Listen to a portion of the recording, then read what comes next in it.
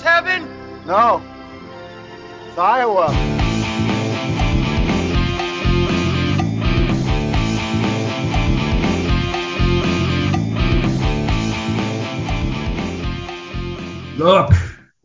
Look, we depend on listeners here for our very lives. Close down the podcast, we're finished. Ben, the podcast is over. You're the host of Podcast City. These people think you want the podcast live. I was acting in the podcast's best interest.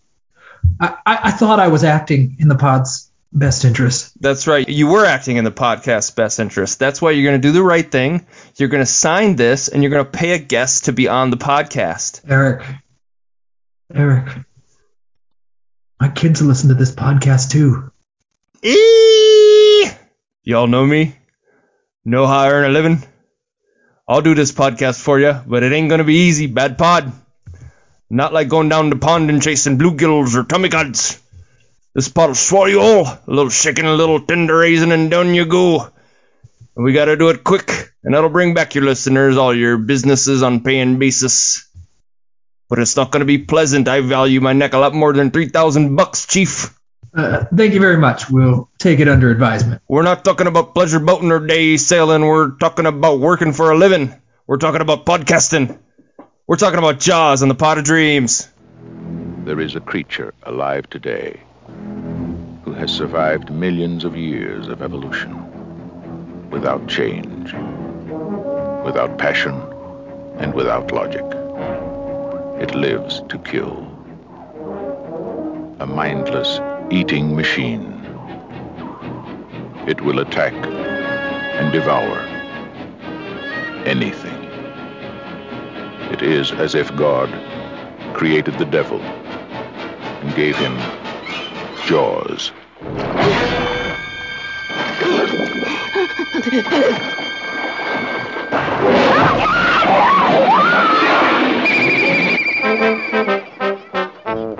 This is Universal's extraordinary motion picture version of Peter Benchley's best-selling novel, Jaws.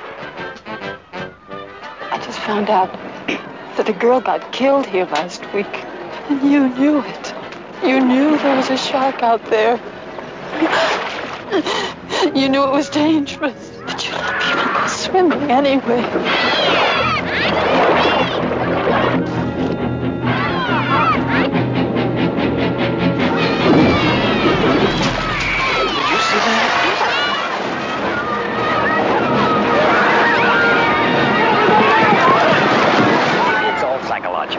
You yell barracuda. Everybody says, huh? What? You yell shark. We've got a panic on our hands on the 4th of July. Is it true that most people get attacked by sharks in 3 feet of water, about 10 feet from the beach? Yeah. What we are dealing with here is a perfect engine, an eating machine. We're not only going to have to close the beach, we're going to have to hire somebody to kill the shark. Bad fish. But I'll catch him and kill him. Did you hear your father? Out of the water now! This shark, swallow you whole. You're going to need a bigger boat. All right, welcome to the Pot of Dreams. We have a super special guest, Joe Botten. He's a movie blogger, Banana Meter approved critic, a Minnesota movie man. Joe, thank you for joining. How are you doing? I'm doing well tonight. Thanks for having me. Absolutely. We're super stoked to talk Jaws. If you want, take a second, kind of talk about your blogging. I saw that it looks like you've been writing reviews for a long time. Just feel free to talk about that, your process, how that works. Sure. Yeah. I was looking back too. I've been writing the blog since 2012. It's been, and I've really been writing since like elementary school. I think I try to turn every like book report somehow into a movie review over time. I try to weasel my way into making everything like somehow tied back to movies because I've been obsessed with movies since I was very young, as many of us are. So it's been the writing process has been a long time. I've been working on it for a long time. But I really started in 2012 after, was sort of like writing little mini reviews on Facebook for a while. Every time I'd see a movie and people would say, you should turn it into a blog, because at that point everyone had a blog. So I just decided to name it The Minnesota Movie Man, and just started putting them to print.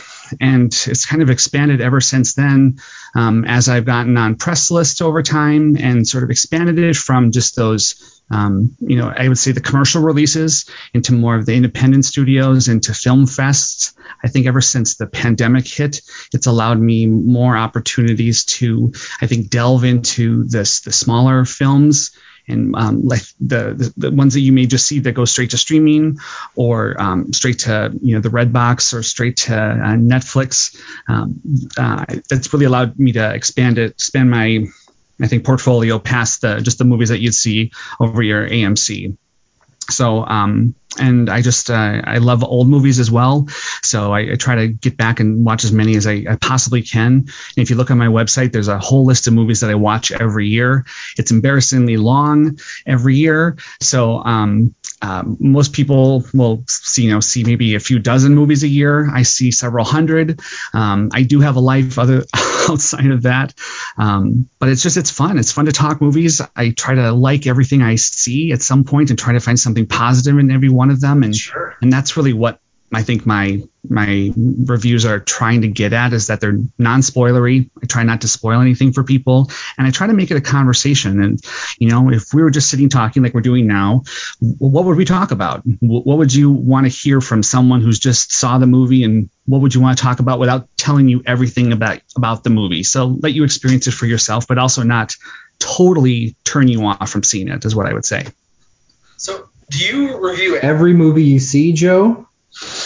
I would say everything that I accept as a screener, I would review. If I would just be casually watching it, maybe not, unless it was for a special assignment. Like in every October, I do a 31 Days to Scare. So I review a horror movie every single day of the month. Those I sort of pick myself and I would review them, but not every single one I review unless they're special. Everything if someone sends me a screener and I say I'll review it, then I feel an obligation to do it. So I have to be careful of how many I say yes to, for sure. Oh, sure. Okay. How many screeners do you get like a week? I've been really good about saying no lately. It could be anywhere from 3 to 4 a week. Okay. At the busiest times, it's like 7 to 8. Oh wow! Okay. So those can be weeks out in advance too, so I have to meter them too. So I know on your site you talked about how like you wanted to make sure to be respectful at press screenings, and it just kind of got me thinking, like, I have no idea what is a press screening like? Is it like going to a movie? Do you get popcorn and you're just sitting enjoying it, or are you taking notes? Like, what is that? A lot more uptight, and I've got to take this seriously. Right. I can't just relax and enjoy this. I have to think deep thoughts about this. Yeah. What is that like? Sure. Well, there are a few different, I think, press opportunities to see movies. There are the press sometimes get mixed in with maybe the public advanced screenings, is what I would say, like the ones that are during the week at like 7 or 7:30 that other people would wait in line for. If you have ever gone to one of these, have you ever been to like a sneak peek or sneak preview where it'll come out on like a Tuesday night at 7? I actually and the hardcore fans go. Yeah, I saw The Island. Do you remember The Island movie, the Michael Bay? Oh, yeah. Yep. And there was like no sound in parts of it. So I've been to those like where they haven't like finished the movie yet, but like it wasn't like a press screening. It was just a bunch of rubes got a free ticket basically. Sure. So like even like an advanced so you really were a test audience more than anything else in a preview screening too. So they took our cell phones, I remember. Yeah, it was. Oh yeah. Yeah. That's a really good opportunity too to see things in advance, and I've done that too. We can talk about that later if you want. But the press screening too is when, it's usually maybe a week or two, sometimes more, before the movie comes out. But it's, audiences that have maybe gotten a free ticket from the radio or from the newspaper or some other place will have gotten there early, a couple hours early. Sometimes they bring a chair and they will set it out like a folding chair and eat their dinner in line, and we'll wait and see the movie. And as the press, we're very fortunate, I would say, is that there's a seat waiting for us, so we can show up 10 to 15 minutes before the movie and the seat's there for us. We're very fortunate to be able to do that. So then we show up and we watch the movie, and we sometimes have to fill out a card right away at the end of the movie and say what we think about it, to give them our general reaction. Then there are other press screenings that are during the day, maybe a week or maybe a couple weeks earlier, or a month, for these movies that will screen in the evenings, that are considered maybe a little bit more advanced screenings, that the studio sponsor, just to make sure that we get to see them earlier and maybe before if they're not going to have a public screening for the movies. So a lot of the Marvel movies do that, and a lot of Disney movies do that. Sure. Okay. I guess both Disney these days. No, I did once got tickets to an advanced screening of We're the Millers as a drawing in a head shop in Minneapolis. Yeah. I didn't end up going. The timing didn't work out. I just put in. I might have been the only person that put my name in the box. I don't think it was very popular, but I didn't end up ever seeing it. But yeah, I told my story about the island. There was also a part in the movie where it was like, isn't Ewan McGregor in that? Yeah, I think he is. And he was like gonna punch. I think it's Sean Bean as the bad guy, and he was like, "Welcome to the island," and he punched him. And it was one of the dumbest things I've seen in a movie. Everybody laughed, and I don't think it's in the final cut. So it was like one of those things that it made the movie entertaining because it's so stupid. But right. They must have been like, no, that people are laughing too much. Well, they're not supposed to be laughing. They're supposed to be gasping. Right. Yeah, it's supposed to be a cool end to the movie. Well, we saw Australia when it was at the before, like we were the first audience to see Australia before it was finished. The Hugh Jackman. Right. I've never seen it. Nicole Kidman's in it too, right. I think. Yeah. Yeah, and Baz Luhrmann was actually there for it. And he was sitting across the aisle from me. I remember this very vividly. Sure. And he was sitting there watching the movie, but it wasn't finished, so the music wasn't done. They used the music for Gone with the Wind for wow. With all of the music in it. And they didn't have the special effects done, so it was just these it was a lot about cattle. So anytime the cattle were in it, there was just these boxes, like a child would draw a box with the head of a cattle, like the cow, just like walking around, like Nicole Kidman, like an animated thing, like computer animated wasn't done. It was very weird, and everyone would laugh. And so it was supposed to be this big romantic movie, but people were constantly laughing at it. And I think he kept getting mad at it for laughing. But then I saw the movie when it came out, and it was totally different. Like the ending was totally different and everything. So it was just that's another interesting experience. That was before I was on any press list or anything like that. Was it in Minnesota somewhere? Yeah, it was at the Mall of America. Oh, wow. Okay. I remember. So one last bit about your reviews. Has it changed over time, like how you do it? Because I did read, like, I haven't seen Top Gun Maverick yet, and I read your review, and it didn't spoil it. And I thought there's no way, because, most film reviews, like, basically tell you everything that happens in the movie.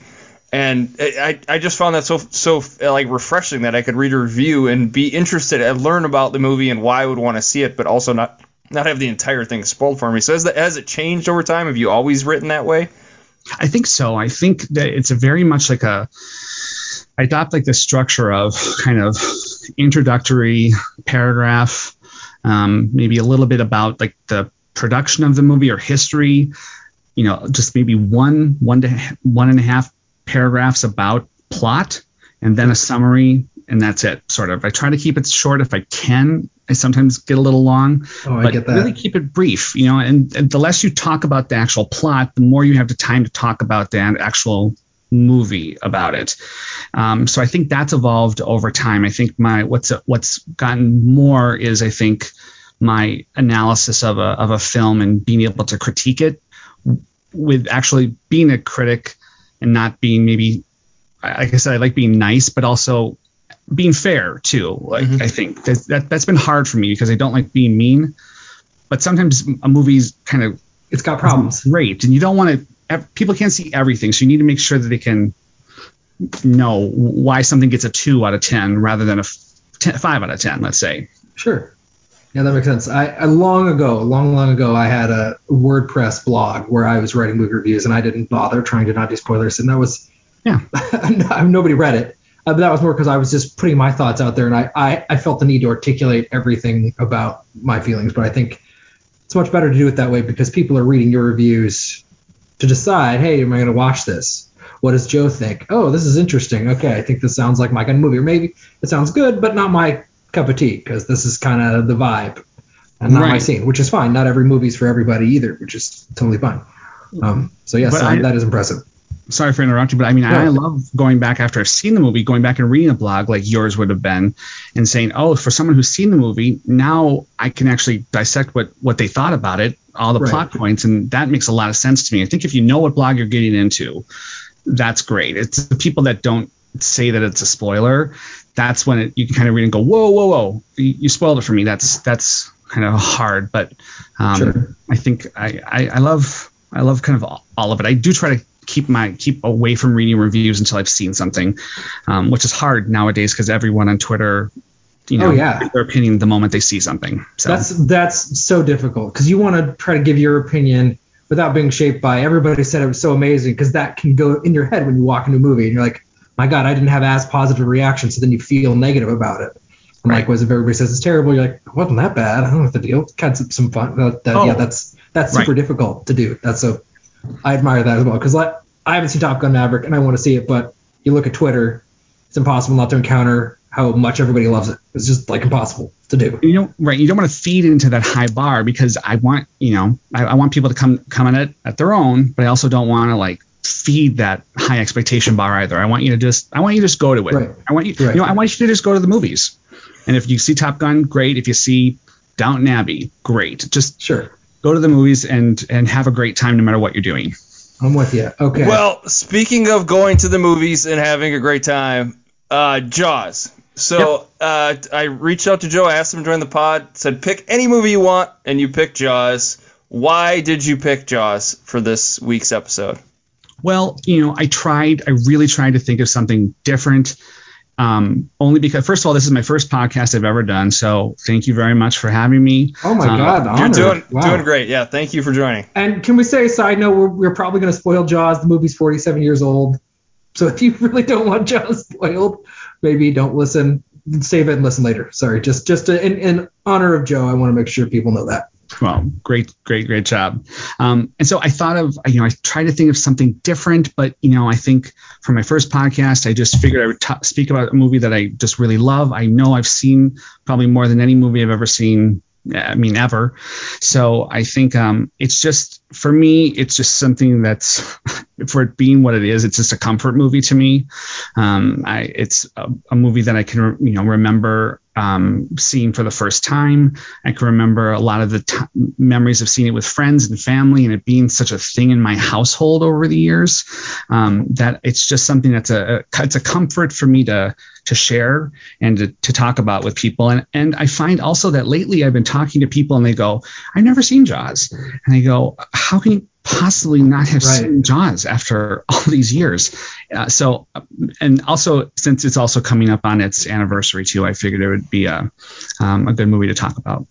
Well, I am delighted to do, when we have guests on, they usually pick a movie they're really passionate about, because it's way more fun to talk about it. But I'm going to hop right on the hype train, and Jaws is incredible. I don't know how many times I've seen it. Not as many as you probably, Joe, but I've seen it a lot. And I don't want to spoil, well, I'm going to spoil this is the perfect sea creature attacking people movie, and we could live 500,000 years, and there will never be another one as good as it. I'm just going to go ahead and say it's perfect. It will never happen again. It's just magnificent on every level.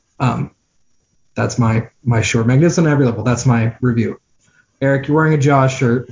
You see, Ben's got city hands. He's been counting money his whole life. Yes, no. Is that the Lucky Charms guy? Did he show drives the boat, boat, Chief? Some Lucky Charms? No. After me, Lucky Charms. I'm in the same boat as Joe. I've seen this movie more than any movie ever. I saw it probably at 5 years old, way too young to see this movie. Is it the most entertaining film ever made? It might be.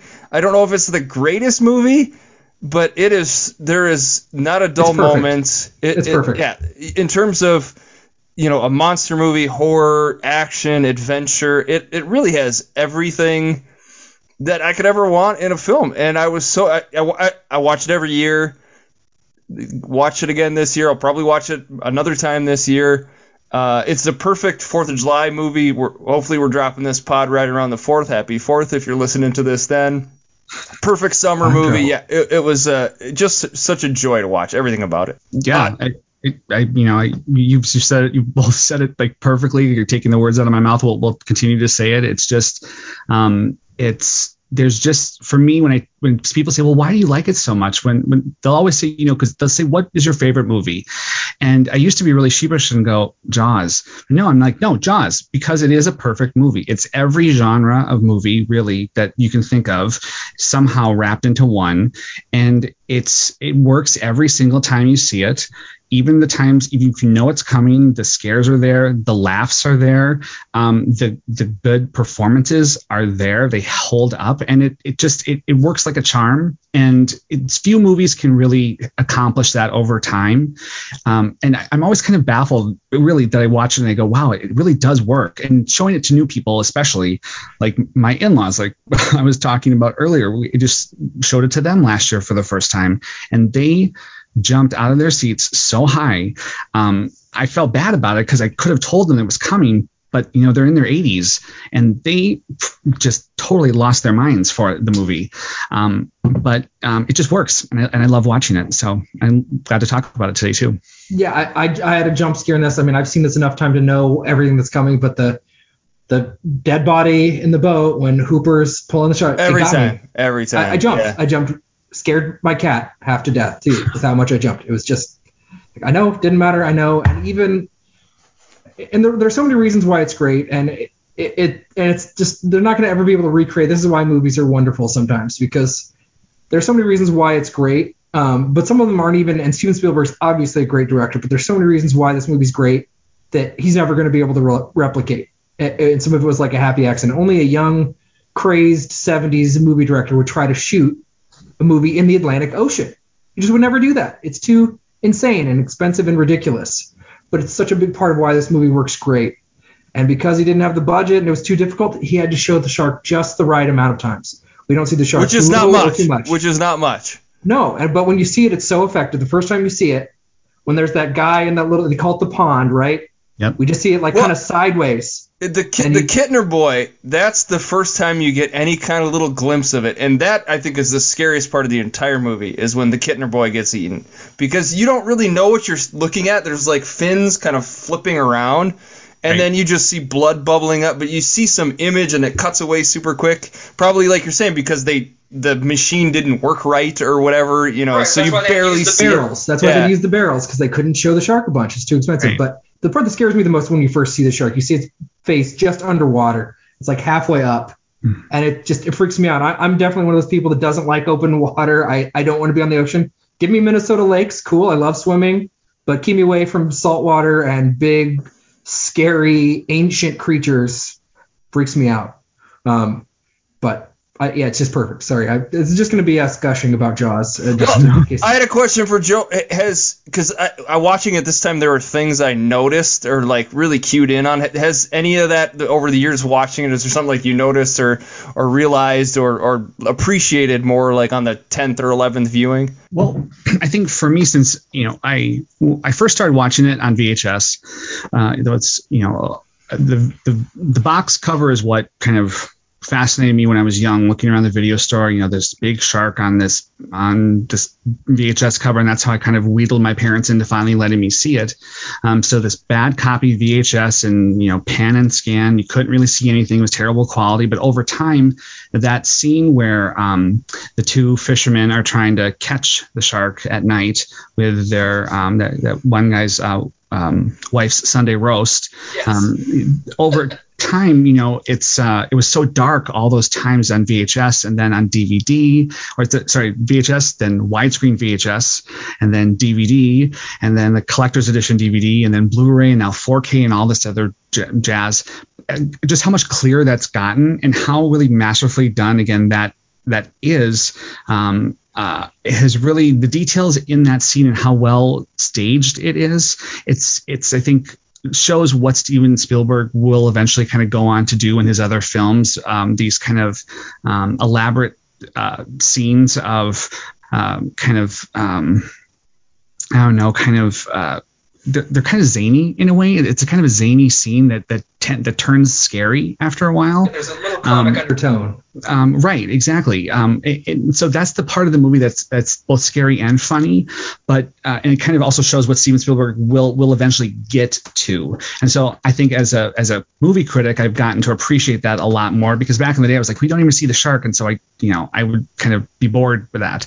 But I've learned to appreciate that, and I think I've learned to appreciate the performances over time, because those have really come into focus over the years. Because when you're young, you're looking for like the scares, but it's the real, like the stuff on the orca, the stuff with the men talking, and how that develops. It's just fascinating to watch, I think. Yeah, I'm with you. It's perfectly cast. I just like every person, every role is perfectly cast. Eric, you're asking about things.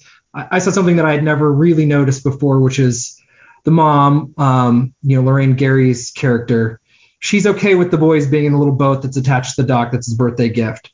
She kind of thinks, Chief's overreacting. And then she looks at the book and she sees a picture of a shark chomping out of a boat. And she's like, listen to your father, get out. Yep. Just instantly. I'd never noticed that moment before. I don't know if I've seen this since I became a parent. I was like, oh, okay. I see that she saw that and she changed her mind. She's not freaked out about the shark.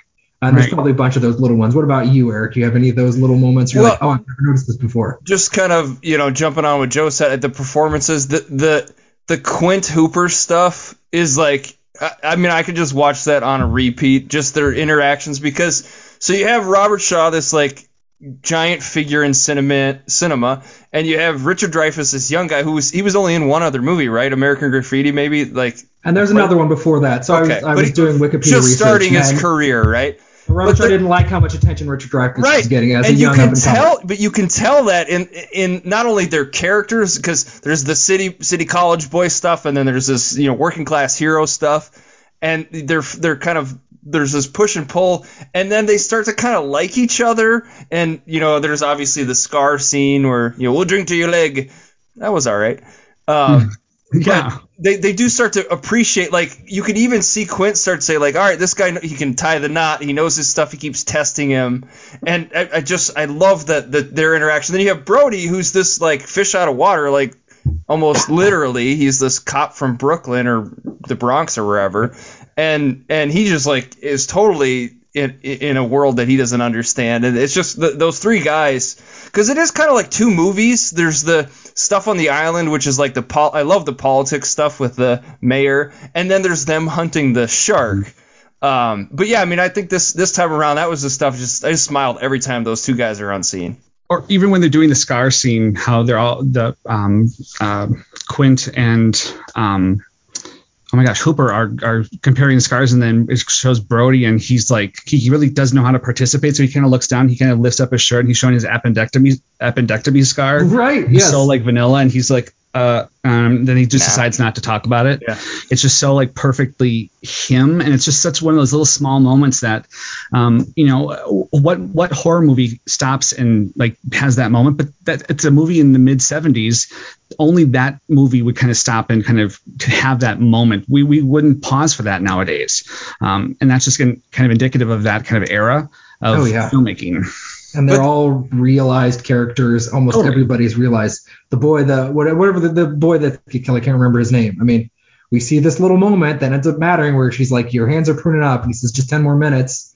And, when you first see it, you don't realize that little choice cost the boy his life. Yeah, it's 10 more minutes, Mom. Come on. Yeah. And you see that, and you get that little moment, that little human moment. And then she gets her moment to confront the chief later on. Mm-hmm. And it's great. Even now, even though the mayor is kind of a villain, it even takes his side seriously. He's not cartoonish. He has some good points. Closing the beach is a problem. Now I find myself saying, hey, you got everybody there for 4th of July weekend. What do you care if they go in the water or not? They'll still pay to eat at the restaurants and at your hotels. So maybe don't encourage people to go into the water. But I thought a little more like, yeah, okay, this town, you'll be on welfare all winter. It's not just cartoonishly capitalistic. Well, and then even the scene where after the guy gets killed in the pond, where the mayor's like, okay, I'll sign the thing. He goes to Brody and he's like, my son was there too. Like he's obviously like, oh shit, my kid could have been the one that got eaten, and there's the real emotion there. Yeah, and he's not just some cartoonish villain. He's the mayor, and yeah, he's doing his job, and maybe he took the wrong wrong route. He should have closed the He damn had the beach. guy lie. I mean, he made the wrong call, but which is interesting, that it's kind of a message about politicians only taking action when it actually hits home. To them.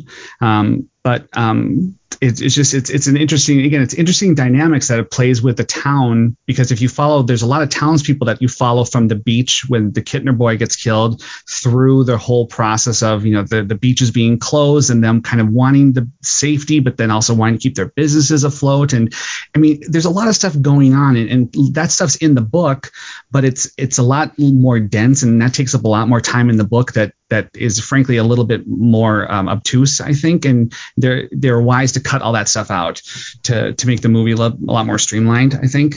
It works like it just lightly touches on that town kind of being a little bit responsible and culpable for some of those deaths, but at the same time, how would they ever think that a giant man-eating shark would really pose that much trouble? I mean, it does seem incredible, really. So yeah, it's never happened. They talk about there's never been a shark attack in these waters, Right. But that's the thing. You talk about cutting him. This is one of the things that Spielberg does so well. He's so efficient all the time. When we first are meeting the characters and you just see the chief going through town and everybody needs him for some little, essentially non-crisis. You can put it in context with what happens later in the movie, like a bunch of little silly things, and it's busy. Kids are karate chopping the one guy's fence.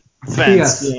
Yeah, and he's like just total non-problems, and he's just surrounded and swarmed by people all the time who need him for little stuff and don't actually respect him. And it does all this just fantastic building of the town and the culture. It feels so real. I mean, I forgot I was watching a movie at times. It's that wonderful feeling where you're like, it really does feel like I'm in a town with people who aren't actors. I'm not seeing a movie. I am with these people having this. It's a wonderful sensation. And it's definitely a thing more in adulthood, loving that build up, loving all the acting. And the acting is crucial to making a lot of the tension and the scares work too, because they do such a good job and we care about them so much. They convey a lot of that horror and tension early on, and it works super well. I mean, Richard Dreyfuss, he's a big scaredy cat. I mean, we see him twice now get scared out and in ways that are problematic. He doesn't get the tooth. He doesn't stab the shark because he gets so overwhelmed by seeing it. I mean, it's just great. It's just, I love every second of it. And the fact that it's also quite timeless when you really do step back and take a look at it. There's not a lot of technology in it.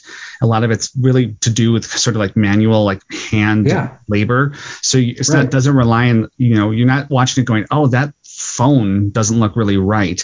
It all is very relatable. Like, hey, when we go on summer vacation somewhere, sometimes we go to a cabin that looks very much like the Brody's house. So when you go to the beach, this could be a place we go visit this summer. Maybe we don't want to go swimming in the beaches. So it does retain a lot of that timelessness when you watch it, which makes it scary still. Oh, yeah. Well, it's insane. CGI shark wouldn't work. It would look so terrible. I mean, it's just... Right. But this movie's almost 50 years old. I mean, that's the thing. I'm watching this. I'm like, oh, my God. I was like, this is what, one of Spielberg's, like, mid-tier movies. Like, no, this is, like, his first big movie. And this movie's almost 50 years old. You're right. It just is so timeless. And doesn't it just shock you that it's almost 50 years old and they can't make any shark movie look remotely good like since then? I mean, I know that they can't. With budgets like 5 times as much as they had here, they can't make one shark movie look anywhere near as good. It's crazy almost with all the technology we have. I'm glad, because then they would start wanting to remake this movie, which I won't allow it.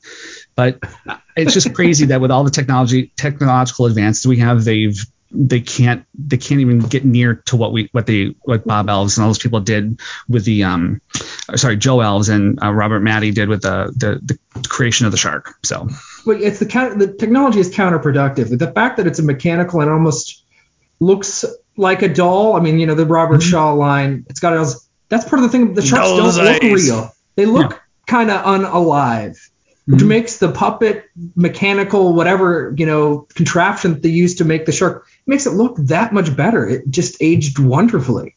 Right. You just couldn't ever do it any other way. And I think, Spielberg couldn't have ever made this movie again, even if he had tried, even if he did one of the many Jaws sequels. He would never have been able to make a movie nowhere near this good. I mean, he was great, and maybe only he could have done it, but even he couldn't replicate it. It's just like magic. So it'll never get matched, let alone topped. It's incredible. So I had a thought to show my kids. My kids are 8 years old. They're soon to be 9. I have twins.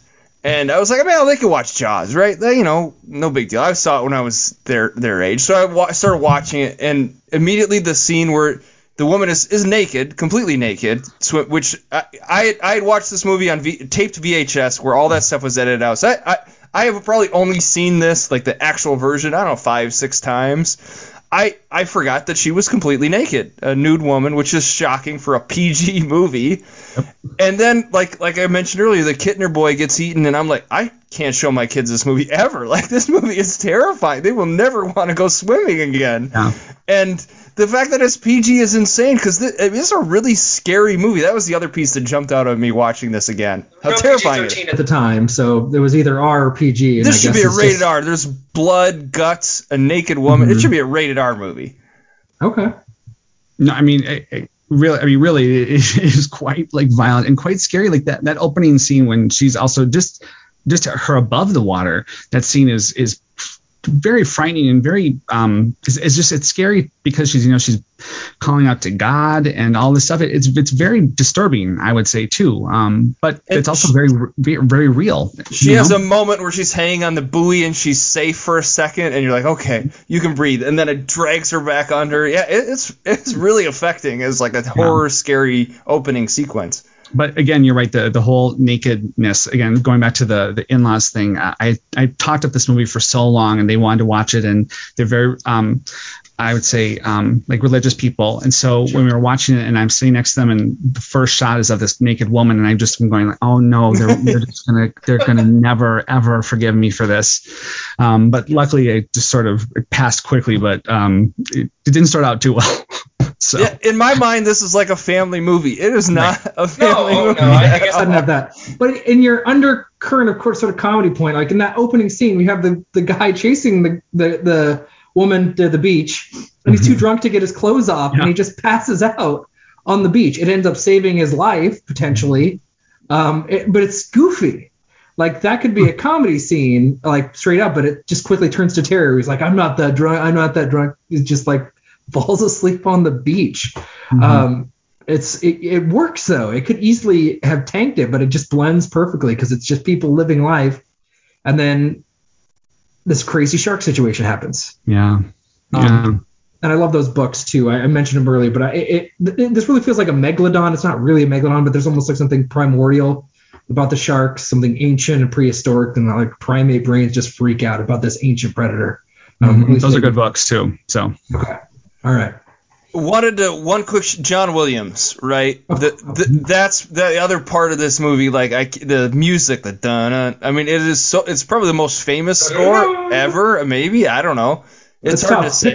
Pick any of John Williams' scores, and you could argue it's the most famous. You know, he's the Mount Rushmore is him. All four and pictures. He's still doing it somehow. But it's so incredible, and it's affecting. It works perfectly with the movie. It's just mind blowing that all that came together in one film. It's wild, right? It's like, it's the three men, the shark, and then John Williams is like the fifth character in the movie, and it Jaws. The score of Jaws is great, and I know he came back and did the score for Jaws 2 as well, and I actually like that score a little bit better. I think it's a little bit fuller and has a little bit more like a larger scale to it, I think. So, I mean, the score of Jaws is, again, peerless, but I think Jaws 2 has a little bit more liveliness to it too. So I think I like listening to them both together is what I would say. Just like I kind of like watching the two movies together too. I like Jaws 2. I've only ever seen the first Jaws. So you've never seen Jaws 2? I really, like it. No, I there's no movie. I mean, to me, I've seen Jaws. I've seen the perfect shark movie. Whatever movie I see is just going to be a version of that's just not as good. The second best shark movie is Jaws 2. Yep, agreed. Okay. And so here's where how many direct sequels did they make to Jaws? Is there 3 sequels? 3. Okay. And is it like, so you're saying the second one's still pretty good? Obviously, it's not as amazing as the original, but you think it's still pretty entertaining. How did they get the shark back in? Without spoiling it. No explanation. There's no explanation. There's just another shark? Yeah. This is just like Die Hard 2. There's just another terrorist situation with John McClane. Okay. Well, yeah, like in all the vast oceans, how could there be only one? That's, I think, one, like the tagline. Okay. One of the other. We've never had it before. It happens, and then it just keeps out. I got it. Okay, fair enough. All right.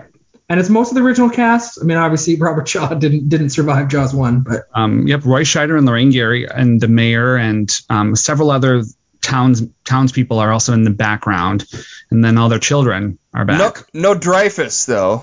Dreyfuss. He was making Close Encounters with Steven Spielberg at the time. Sure. Okay, it makes sense. Of all the characters, he didn't live there and was just visiting. And they do mention him though that he's out of range. That's why they can't talk to him. He's on the Aurora, so they can't talk to him.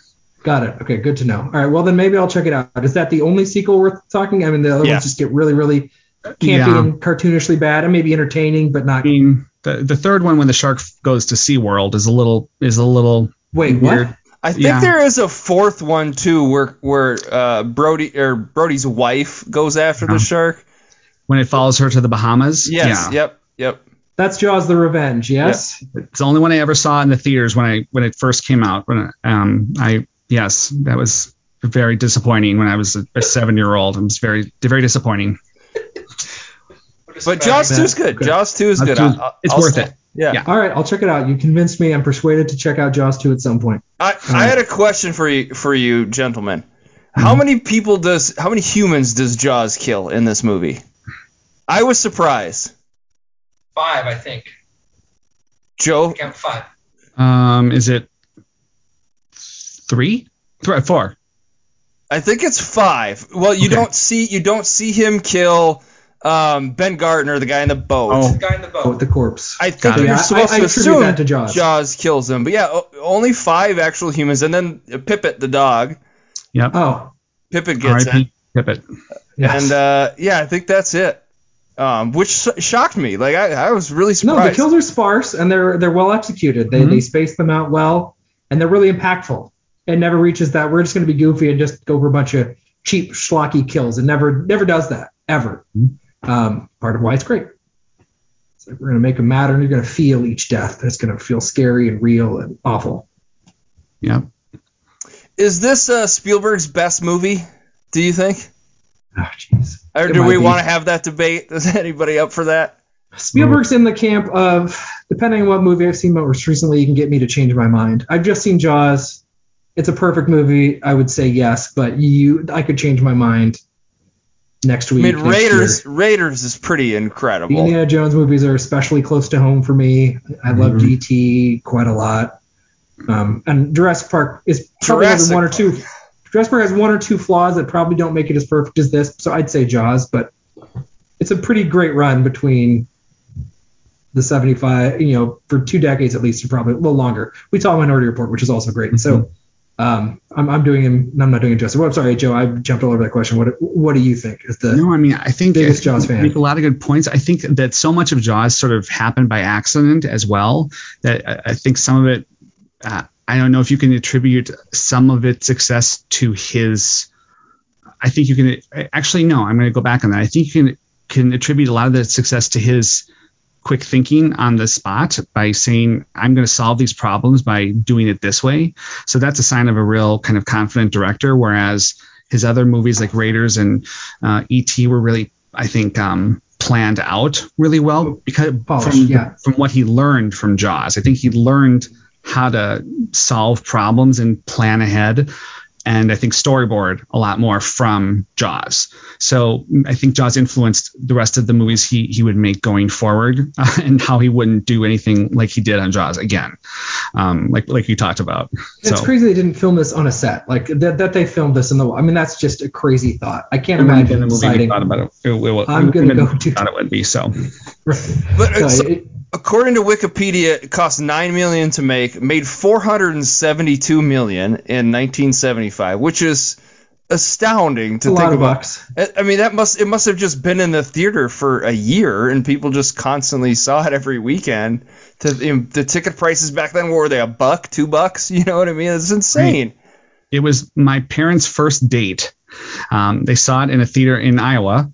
My! They had your parents from Iowa? They were traveling through Iowa because my mom lived down there at the time, and so he had come down to for something, and then they went on a date and they went down there, and their only seats that were available were in the front row center. So they had a seat in the front row for their first date to see Jaws. So that's again why it's like a real family legend in my household. So that's fascinating. I mean, yeah, this was first blockbuster is maybe, but people obviously attribute this movie to the rise of the summer blockbuster, and I think for just the reason, like, people want to see it. It's an event. We're going to all go see it. We're going to go on a date. We're all a group of, if you were in high school, I'm sure you wanted to see this movie. Everybody just wanted to see it. Like, oh, wow. Now we just have our budget for all of the movies we want to make next year. Like, it's there from one movie. All we have to do is just hit one home run and we're good to go. That, and then Star Wars coming in a couple of years. Right. Just astounding. But also saw Spielberg not nominated for Best Director at the Oscars, which is unbelievable. I mean, that's a miss. That's an epic miss, right, by the Academy Awards. Yep, completely. And Robert Shaw not nominated for Best Supporting Actor, which I every time I watch the movie, I put a tweet about it saying I just can't believe it didn't happen. Unbelievable. We have to talk about Robert Shaw because I need to discuss Robert Shaw in this movie. I think it's for me it's one of the all-time person shows up in a movie and steals every minute that they're in it. I mean, it's Brando and Godfather to me. It's, Bardem and No Country, or Heath Ledger and The Dark Knight. I mean, Quint is. I wish there was more of him in this movie, but also there's the perfect amount of him in the movie. He's to the chalkboard stuff, to everything he says. He's perfect in this film. Yeah, I mean, he is. The movie wouldn't work without him. Nobody else could pull off that monologue. It was just fantastic. Right. He draws good stuff out of Roy Scheider, who can sometimes be a little tough to read on camera. And he also, like we talked about with Richard Dreyfuss, he really kind of, I think, challenged Richard Dreyfuss to kind of break out of his sort of goody two shoes mold, I think, a little bit. But and Robert Shaw really played that grizzled person before, but not to this extent. And all three of these men weren't Spielberg's first choice. So to think about that, it could have been completely different cast is crazy. This is why I did could ever play it. Historical fluke. Do you know who the other people were that were in mind? Do you have it up there? No, I don't. Yes. I'm asking. It might be on Wikipedia. It's totally slipping my mind now, but I think one was Sterling Hayden. I think for Quint, was Steve McQueen for one of them, possibly. I'm going to say it wrong. Like I don't even. Robert Duvall was offered the role of Brody. Yep. Okay. Charlton Heston was also interested. I thought Sterling Hayden was offered it, but he couldn't because of tax purposes or something like that. But I mean, it was one of those other happy accidents that happened with a movie that just the perfect cast came together at the right time, and it was just perfect. But that shock, like he takes over, like he's the captain of the ship, right? And he literally takes over the movie. He's the captain of the movie in a sense. And you just feel like he's in control of everything, even though he's kind of psychotic, right? He is. Like, he goes a little Captain Ahab from Moby Dick towards the end. Refuses to wear life vest. He smashes the intercom thing, the CB radio. Yeah, like he pushes the engine way too hard and causes it to die. Just goes full on lunatic mode at the end. It's great though. I mean, you just see it slowly happening, and he's just seeing in this shark. Every shark that killed every person that was on that boat where it was floating in the water by the Indianapolis. I mean, it was all there. He just put them all on that one shark, and he had to get that shark, and he just pushed everything else out. And even he gets a comedic moment when he's talking to Brody's wife. He's like, "Oh, nothing's happened yet. No worries. We're glad what's up to report." And then he just hangs up, just full on, just giving her a whole load of bull, and just so he can stay out here and hunt sharks with his kind of new buddies. Well, it's superb. I mean, point out Roy Scheider, that's a really interesting one because he's almost everybody else is kind of a foil to him. He's this weird everyman, but I don't know. I guess I think he really works. I mean, just even when he's pouring the wine that Hooper brings him, and he just pours it in like the dinner glass and just fills it all the way. You're gonna want to let that breathe. And he just nope. Yeah. Yeah, that's a great scene too, where his wife is Martin doesn't like the water. He has that, what do you think? What's it called? It's the thing, and then he goes drowning. Yes. I mean, it's just in that scene. I love Roy Scheider. I think he's great in the movie, and he's great in the sequel. He doesn't get a lot of credit because I think Robert Shaw overshadows him, and Richard Dreyfuss also kind of has those moments. But Roy Scheider really anchors that movie pretty well. And I also, to go away from the men for a second, Lorraine Gary as his wife is also really great. She was the wife of the head of Universal Studios, so a lot of people thought that she was kind of cast with some nepotism, but she's very good in this movie. I love she's pitch perfect. Their relationship has a lot of natural chemistry. Yeah, you want to get drunk and fool around. I love that part. It's right. great. Everything. Yeah, she has all these little great moments, and then you see them communicating and giving him grief for his horrible Boston accent that he tried to give. I mean, just great. Yep. And we still get time to learn just why he moved when he's drunk with Richard Dreyfuss. We get to learn why he moved. It's not a huge part. It's not integral to the plot, but it makes us understand and like his character more. Okay, he felt like he was making no headway in New York, but hey, I can be in shop at this little island and make a difference. And then he's actually out there making a difference. Despite the fact that he's scared shitless because he's scared of the water, and there's a big, massive great white that's wants to murder apparently everything, in the water. This is great. Again, this is the We Love Jaws podcast. Yeah, I mean, I don't have any criticisms. Do either of you have? Is there anything you'd criticize about the movie? No, not a single thing. I was saying that there's not a single part of this that I don't think is great and works super well with the rest of the movie. The only part that always trips me up is when Hooper's doing the autopsy, and he holds up the hand. It always looks like a mannequin hand to me, and there seems to be a weird cut in it where he's talking about something and then he just goes, "This is what happens," and it's it's a weird cut for me. That's the only thing. When you go back and watch it, you'll see what I'm talking about. It's a weird cut that I know that there's an extra scene that they had to cut out because I think it had some gore in it. That maybe that's what for an R. But it's the only thing weird. It does not take away that it's a perfect movie. But if we're gonna nitpick about something, it's the only thing when I ever watch it I go, oh, that I still don't understand it. But the rest of the hand did look fake, but I like that we didn't see the autopsy. I mean, we just totally see Richard Dreyfuss reacting to it, and I thought we wouldn't see anything, and then he's they showed us the hand. Okay. Part of that scene, glasses too. You can see a reflection in his glasses a little bit of what it is. And again, Spielberg, it's brilliant. You get in, and also him taking a breath in. You understand the severity of what he's seeing. Yeah. It's Dreyfuss is acting right. It was this is maybe one of the worst things he's ever seen. Yeah. He doesn't say that, but you feel that. I was going to say, part of that scene that I guess I hadn't really picked up on is the other guy there is actually the medical examiner, the one that said it was a boat accident. I never made that connection that there's Dreyfuss kind of looks at this was no boating accident. Yeah, he gives him some side eye. Right, come on, man. You're not stupid. This wasn't a boating accident. But I guess I never made the connection that was the actual medical examiner that ruled it as a boating accident. Right. Or they say, let me see the remains, and then they take a Tupperware container out with her remains in it, and he's like, this is the remains of the boating accident. So again, those little details when you get to watch it so many times that you can start to pick out, little Easter eggs for the fans after all these years. Oh yeah, it's the gift that keeps giving. Holy.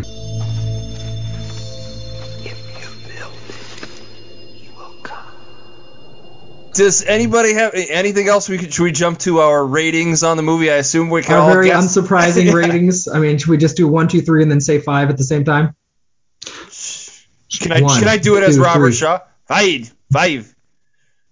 1, 2, 3. 5 out of 5. 5. Yep, 5 out of 5. That can be short. We can get to that. That's easy.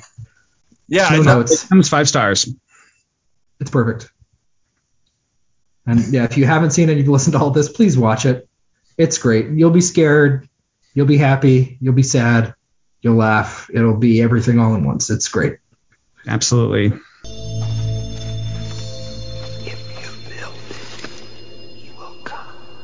Okay, so our little gimmick that we have on our podcast here is this 5 degrees of Field of Dreams. Joe, as our guest, do you have five connections you want to make to Jaws and Field of Dreams? 5 of them. Or anything you got, any connections that you want to get in. If you want to talk about the movies that you've used to connect, feel free. Let me see. We could do. Let's do Robert Shaw. Robert Shaw was in From Russia with Love with Sean Connery. James Bond movie, and Sean Connery was in that really bad version of The Avengers with Uma Thurman. Which is what when the new Avengers movie came out, I thought they were remaking that one because I knew nothing about the Marvel comic books at that time. Those now that those are at the 10-year anniversary.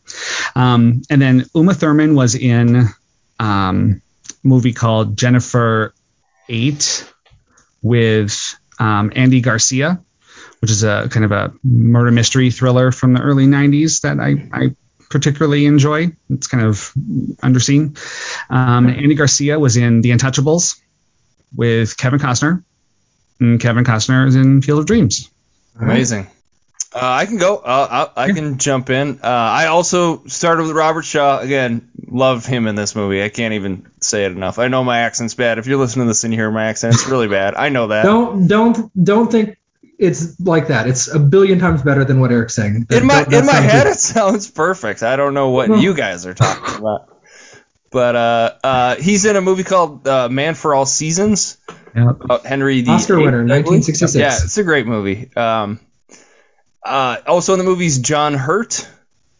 He's in a movie, I've never seen it. It's a Jim Jarmusch movie called Only Lovers Left. You guys, either you familiar? Is that the vampire one? Yeah. Only Lovers Left Alive? Yeah. Yeah, I've never seen it, but I'm vaguely aware of it.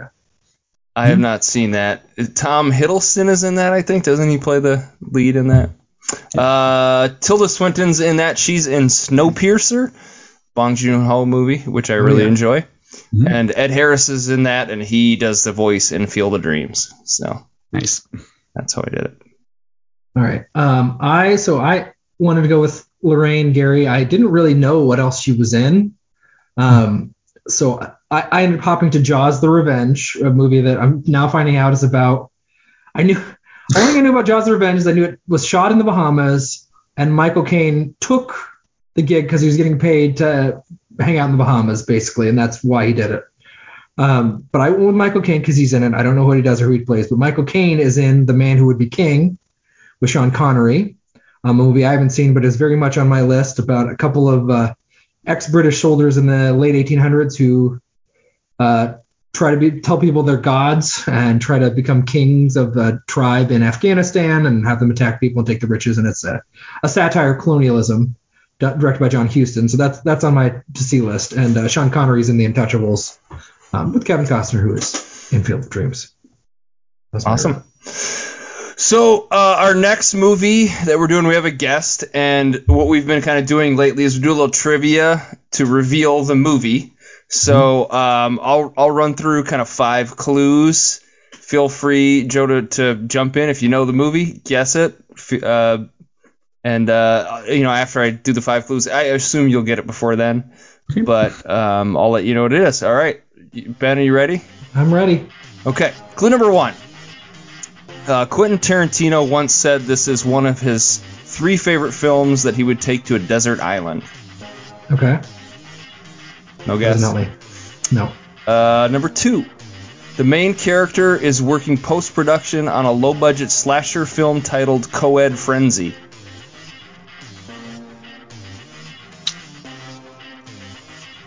Okay. Number 3. The film takes place and was filmed in Philadelphia. No. Is it Blowout?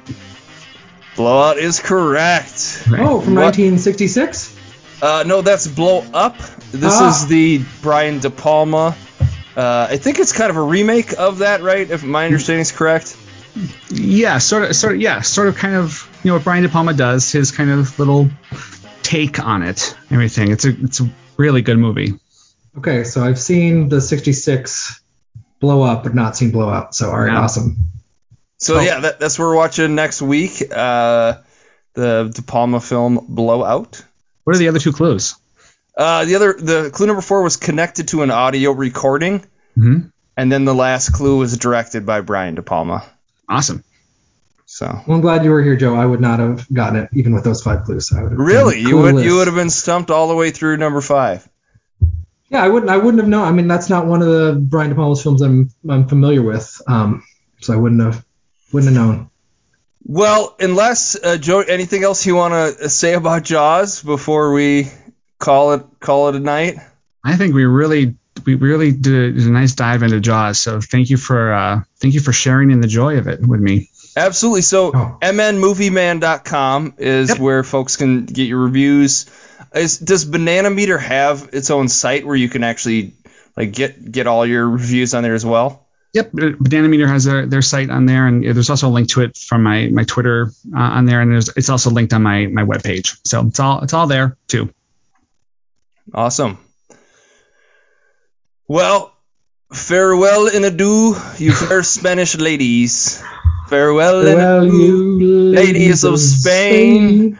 For we received our orders to sail back to Boston, and never more shall we see you again.